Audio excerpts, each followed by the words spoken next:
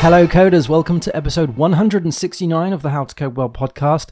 Today we're going to be talking about contracting, and I have 5 things that every contract web developer needs. I have been a contractor for several years, and we'll get into that in just a second, but let's get into the changelog quickly. So I'm giving a talk at PHP Minds, which is a Nottingham user group. The talk is all about code. Well, it's called Code with Confidence using PHP CS. This is kind of like the Code with Confidence using PHP Stan that I gave recently, but this is all about PHP CS. So this is happening on Thursday, and I'll leave a link in the show notes below. I'm also working through the course thumbnail for the howtocodewell.net website. If you go to that site, you'll see that there are thumbnails for each of the courses that I've created. Now, I've created those thumbnails in React, or that's what I've been doing in the evenings, creating that in React. And the way I want to go now is to actually create the components for the video player, for the tutorial lists and the lesson lists and stuff like that. So it's going quite well. I'll be trying to do all of those things on live streams. I know I haven't been streaming recently. It's just because it's been so goddamn hot in here in the UK, and I'm often doing various other things at that time, like chores, cleaning the car, going to the gym, all of that stuff. So I will try and fit a live stream in soon, and we'll be dealing with those React components. These are all around the playground stuff that I mentioned in the previous episode of the podcast. There isn't any updates yet on the staging deployment. Again, I have just been super busy doing other things, but I'm hoping to get that back on track fairly soon. Okay, so I've got 1, 2, 3, 4, 5 articles that I want to talk about before we get into the contracting stuff. So around about the PHP CS stuff, I obviously have been doing a lot of research because I'm giving that talk, and I have some links in the talk slides, and I thought I would just share them with you here. So the first one is the PHP CS compatibility checker, and this is a blog post by, I'm gonna butcher the name, Daniel Opitz, and this is a tutorial, essentially, this blog post that goes through how to check if your website, your PHP site, is compatible with PHP 8. There is another one around PHP CS, and that is the security audit, and this is by Flow Design Technologies, and this is a good tool to use for using PHP CS to do a security audit. Okay, other PHP news. We have PHP 8.1.9 that has been released. This is a bug fixing release. Anyone who uses 8.1 really should be upgrading to 8.1.9. And again, with some more PHP news, we have 8.2.0 Beta 2 that is now available for testing. So anyone out there who's doing PHP testing of 8.2 Beta 2 is now available. Links to all of those things are in the description down below. Lastly, I was reading the deprecated dynamic properties in PHP 8.2 article by Stitcher.io. There is in this article there is mention of the allow dynamic properties attribute to allow dynamic properties to still be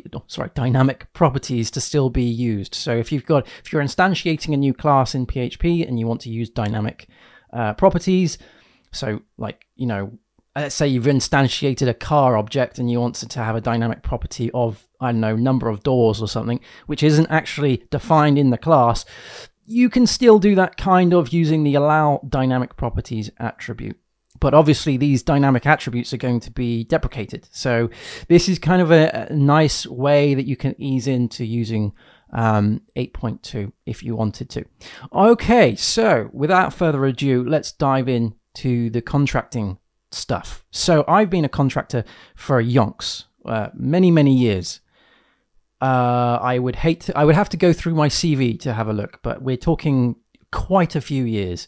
I've done many different projects, different shapes, different sizes, different shapes and sizes of teams as well. Some have been like, you know, just a couple of people. Some have been a couple of people, but within a department that has many other teams outside of it and other influences and stuff. I've worked on really high traffic sites and all that stuff. I don't want to blow my trumpet, but yeah, I am now a happy contractor, shall we say. Over the last couple of years, I've been able to increase my daily rate. I've been able to increase my knowledge, and there are things in the contracting space that I've learned the hard way and perhaps the easy way. And what I'm going to do, perhaps in the coming podcasts, is actually talk about those experiences. Obviously, with a very sort of privacy-focused sort of way. I'm not going to mention any names. I'm not going to talk about any companies that I've been in, any of that stuff. What I'm going to do today, though, is to start by talking about the 5 things that I feel that every contract web developer needs. So, without further ado, let's get straight to it. When I started, I was a sole trader, right? So I actually went freelance, and then I became a contractor. And I was a contractor when I was a sole trader. I then upgraded myself to be a limited company. So the first thing you need to do if you're wanting to get into this space is to decide whether you want to be a sole trader and whether you want to be a limited company. And then of course after that there's like the VAT registered companies and whatnot. So I'm certainly not going to give any financial advice whatsoever, but that was the transition that I made. And it was kind of my way of easing into this world. And right now I would probably say to look at becoming an LTD. So the clients that I'm playing with at the minute, the people that I'm working with at the minute, they will not touch sole traders. They are limited companies because they need to, because of the things that the limited company has over the sole traders. However, that also comes with implications in terms of accounting and tax and other things. We won't get into that today, but you need to decide whether you want to be a sole trader or limited, and you want to get things like business insurance. You will definitely need to have an accountant. And what I would also suggest, for anyone even contemplating this, you need to have a business website, a website that people can go to and see what your services provide. And it could just be like, if it's just you, then it's then it would just be like a CV. Sort of, these are the projects that I've worked on in a very sort of generic way. This is my CV if you want to hire me, with a hire me button type thing. It's surprising how many jobs that I've actually had through that, rather than go directly through, say, an agency, which is good. And it's also a way that you can sort of keep your presence on Google, which is nice, because there's loads of contractors all over the place, right? Okay, so that was actually point number 1, but that was several points. Point number 2 then is to record your expenses and your income. And you want to be doing this like with a fine-tooth comb. You want to be doing this, I started doing this through a spreadsheet. So every row there was either an income or an expense, and there was categories. So this expense is for, I don't know, computer equipment, or this expense was for food, or this expense was for travel, that kind of thing. Break it down into categories. Speak to your accountant as to what categories they use, and then tailor your when I was doing it, it was a bespoke Excel spreadsheet. Tailor your categories, your groupings to whatever the accountant uses. It makes their life a lot easier, and it makes your life a lot easier as well. When you obviously get to LTD stuff, you want to be using something that is perhaps a little bit above and beyond what a spreadsheet does. I actually use, so this is a non-sponsored thing. All of my content so far has been totally non-sponsored, I guess. There was a one actually from LogRocket. But anyway, this one is obviously not sponsored. I use Xero, okay? But there's many things that you could use, QuickBooks, that you could use all sorts of other tools out there. And so I pay obviously a monthly subscription fee to allow me to record expenses and stuff. And it filters into my bank account. And so I can reconcile the expenses and income whenever that happens, which means that I can give the accountant, like, you know, this is the stuff, right? This is all the stuff, and I can attach receipts, I can attach invoices and all of that stuff to those line items, to those things that I reconcile. Now, it's important, and this is one of those things that do as I say, not as I do, it's important to set some time aside to actually reconcile all of your stuff. Now, this is going to get into sort of a part of my how unlike a businessman I am. So I have in the past left things right to the last minute, to the point where I've had to take some time off work in order to sort out my books. Don't do that. Don't do that. If you can set aside, say, 2 hours every weekend to just go through all the things that you've spent, all the invoices that you've spent, maybe do this. Obviously, when you're starting out, you're not going to have a lot, right? So maybe do this once every 2 weeks. Then you, depending on how many things you need or how many invoices you send out, how many quotes you send out, how many things that you purchase and all of that stuff, then you might have to start increasing the amount of time that you spend doing this stuff. But what I find is doing small chunks and chipping away at it is actually quite helpful. And so what I've done previously, or recently actually, what I've done is I've spent a couple of sort of half an hour sort of in the mornings before work just chipping away at this long list of things that I need to reconcile. Again, do as I say, don't do as I do. But yeah, you want to spend some time. It shouldn't take a long time, right? It shouldn't take a long time. It takes a longer time if you leave it to the last minute, like I've done previously, but I'm getting better at that.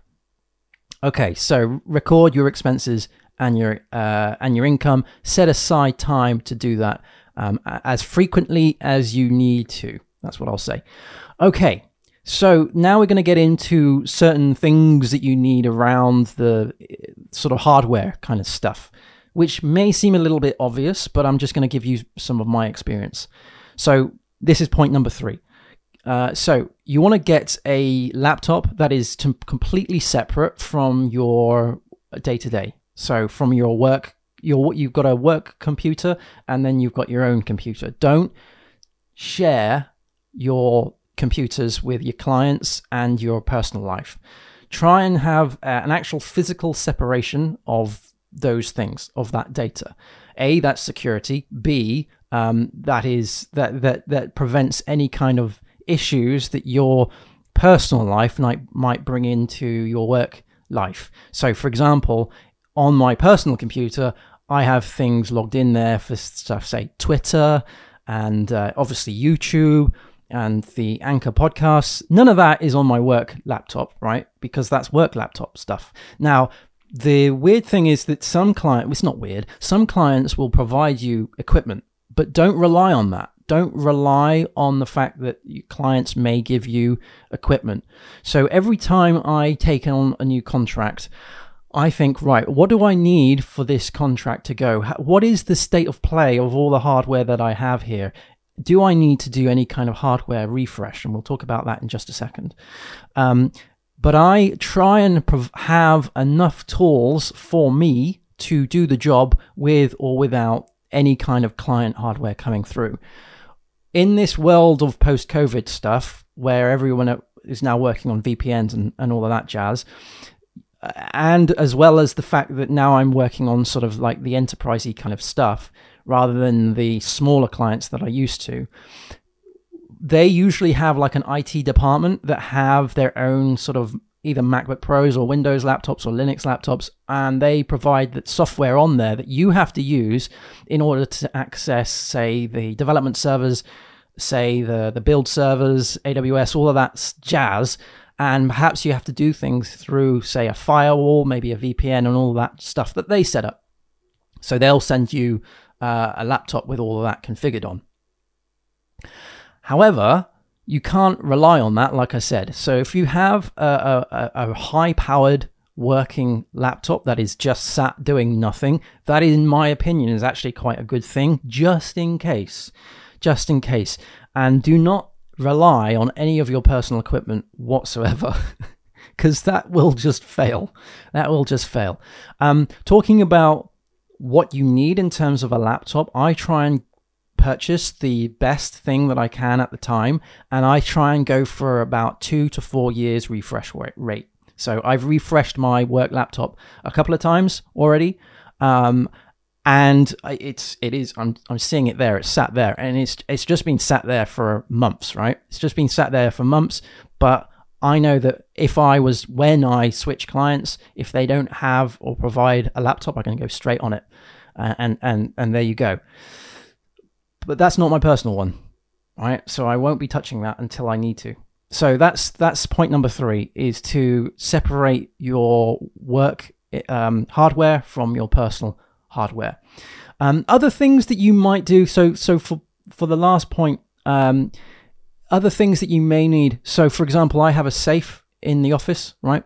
Because sometimes you get sent documents from, say, HMRC, from your accountant, from even like a contract or anything like that. Put that in a safe, right? So don't have that floating about in the office. Also, get a decent printer, because you're gonna need to print stuff out at some point. No joke, I was actually sent a contract once, and it was like 50 odd pages. It was nuts. All right. And I was just like, there is no way in hell that I'm actually going to read this on a screen. I need to actually read this by eye, right? And then highlight things and all of that stuff using a marker pen. Yeah. Anyway, so get a printer. You probably need to scan things as well, so like sign things as well. So maybe have like a suite such as the Adobe suite.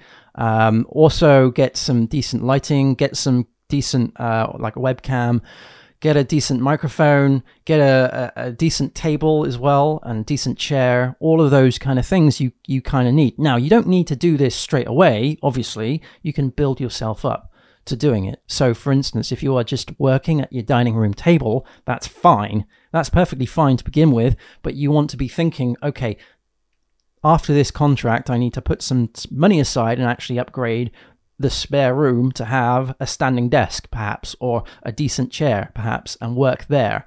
It is so much better to have like this room here is my office. Nothing in this room is not my office. Okay, so dogs aren't in here. It's fine. It's good. This is my own space. It's a geek den, if you will. But I appreciate that you don't always get to have that when you start from scratch, right? When you start your own office. So you want to plan ahead, right? You want to plan ahead. So you need a desk, you need a monitor, you need a good keyboard, good mouse, good printer, good laptop, all of those things, hard drives, blah, blah, blah, blah, blah. Prioritize what you need. And then every, say, 2-4 years, consider some sort of refresh. Look at what you've got, look at where you want to go in terms of the work that you want to do, and then see if you need to refresh that. Okay, so very quickly, I will just jump through those 5 very, very quickly. Again, headline. So number 1, choose to either be a sole trader or a limited company. Okay. Most larger companies need you to be limited. You want to get insurance. You want to get an accountant. You want to get a website. That's point number 1. Point number 2 is that you want to record your expenses and income, and you want to be doing this regularly and as frequently as you need to. And you probably need to assess that the more busy you get. Then you want to create a space in your house solely for work, right? And you want to be eyeing up that spare room, and you want to be seeing if you can put a desk in there. That's what you want to be doing, okay? Appreciate that's not where a lot of people are to begin with, but that's where you want to be, sort of what you want to do. Okay, so then you've got a laptop, right? You want to be refreshing that every 2 to 4 years, and you don't want to be relying on any laptop, any hardware that any client provide you. You obviously want to be using that if they provide you with that, but don't assume that that's going to happen every contract. Okay. And then lastly, look at secondary hardware. So you want to be looking at things that you can get that will make your life a lot easier. For example, printers, desk, chair, mouse, keyboard, all of those things. Make sure the lighting is good in the room. That's actually quite an important thing, because I find if I work in somewhere that is really dark and dingy, then my mood goes down. So make sure that you've got nice, like I can open these blinds up. It's nice and bright in here. It's great. Okay, so there you go. I might be talking about this more. over the coming podcasts and actually delve into certain areas of the contracting space and leaning on some of the experience that I've had. If you want to hear more about that, then do let me know. Go to howtocodewell.fm/contact. I was going to say contract. Contact. Take care, everybody, and I'll see you again soon. Cheers. Bye-bye.